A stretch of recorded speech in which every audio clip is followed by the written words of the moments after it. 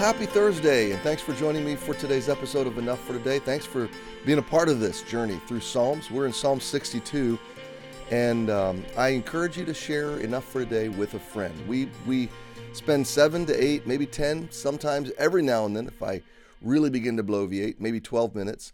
But we're just walking slowly through the Psalms, and we're bringing our souls into the presence of God. This is the living Word of God. And every day we come against darkness, and every day we need light. We need to be reminded of who God is, who we are in Him, in Christ, and what His reality is that undergirds us and supports and strengthens us. And this is the faith journey. This is the life of faith. It's not that everything around us becomes circumstantially beautiful and harmonious. It's that everything within us can be cast into the hands of our great God and our shepherd. We can run to Him and we can say, truly my soul waiteth upon God, verse 1. We can celebrate even from the depths of despair. From Him comes salvation. He's my rock. He's my defense. He's my Savior. We can say to our soul objectively, we can differentiate. That's the word I was looking for yesterday and I couldn't think of it. We can differentiate between our emotional makeup and experience and truth, reality. And my friend, it's always a dangerous thing to let your emotions lead, to live a soulish life, to let your soul, your mind, will, and emotions lead out. If it's your intellect, the Bible says, lean not to your own understanding. If it's your will, Jesus says, not my will, but thine be done. When He taught us to pray, He said, thy will be done on earth as it is in heaven. So we're to subject our mind, lean not to thine own understanding, in all thy ways acknowledge Him. We're to subject our will to God, not my will, but thine. And we're to subject our soul's emotions, our desires, our feelings to God. And that's where we come to verses like, God is greater than my heart. He's the strength of my heart. When you hear the word soul in Scripture or the word heart, often they're interchangeable. This is your inner world. It's your mind, your will, and your emotions. And so David, in this psalm, going through hardship, oppression, enemies, people coming against him, he's fearful. It's dramatic. It's traumatic. It's emotionally anxiety-filled.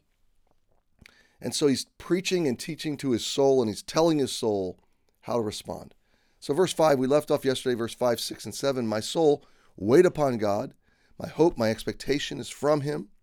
He's my rock, my salvation, my defense. I shall not be moved.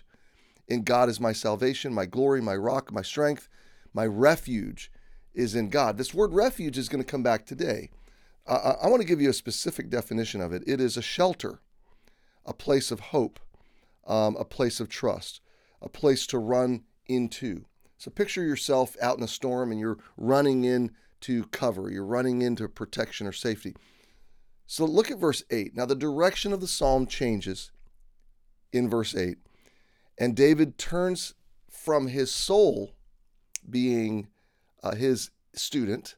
So all of the verses 1 through 7, David's instructing his soul. He's addressing himself. He's teaching and preaching to himself. But now he's going to turn outward and he's going to teach you and me. He's going to teach his reader, and he addresses us as you people. So trust in Him at all times, you people. Pour out your heart before Him, for God is a refuge for us, Selah. So let's break it down, because this is a wonderful verse. If you know Jesus, then this is a wonderful verse.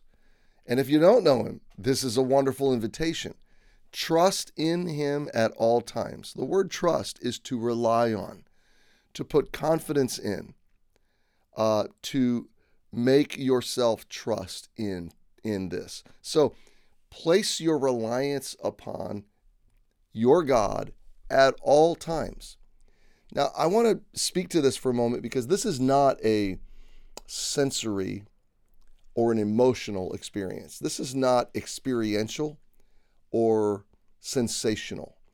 You really don't feel any different when you say, I'm trusting you, God, with this. Now, I realize there can be a lifted burden, but there's no experience that like descends upon you. There's no experience that wells up within you. It's not electrifying. You don't feel stronger in the moment. You don't feel that you've come through any kind of radical transformative experience. It's a faith experience. It's a taking God at his word reality. So you're not putting faith in the feeling that it produces. You're not putting faith in the experience that it brings.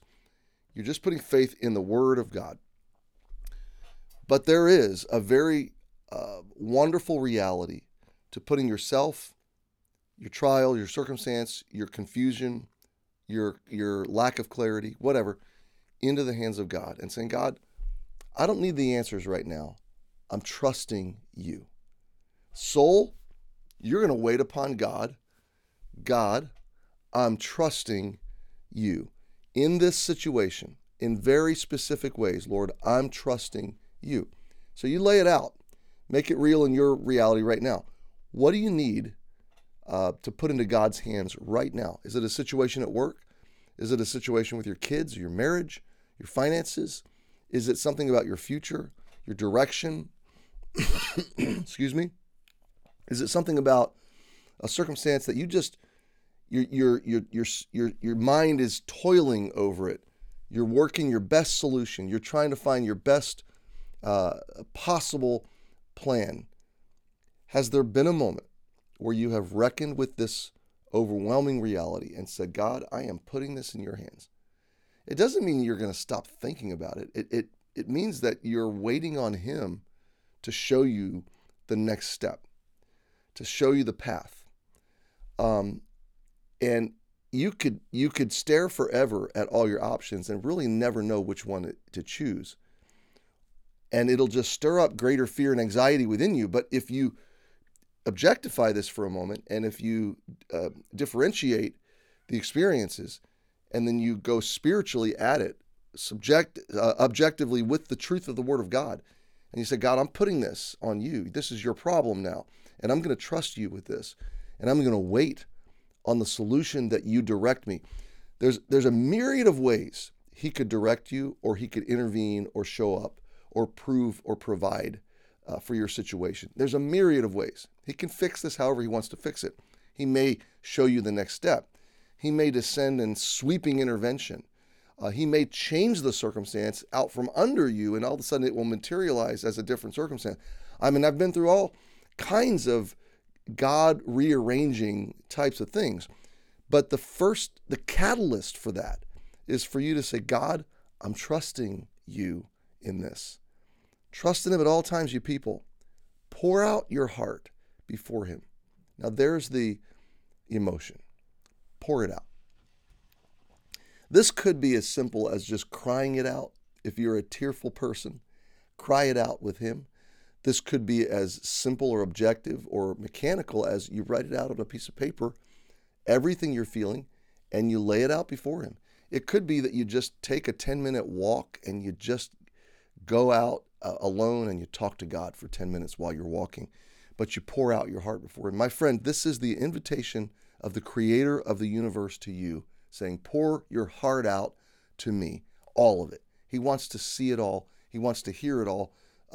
The good, the bad, and the ugly, pour it out before him. Why? Because God is a refuge for us. He is your shelter. So run to him and take shelter in him and pour out your heart before him and choose to trust him, because soon enough, he'll break through. Man, this is helpful. I hope you're encouraged today. Happy Thursday. Have a great day. We'll see you tomorrow.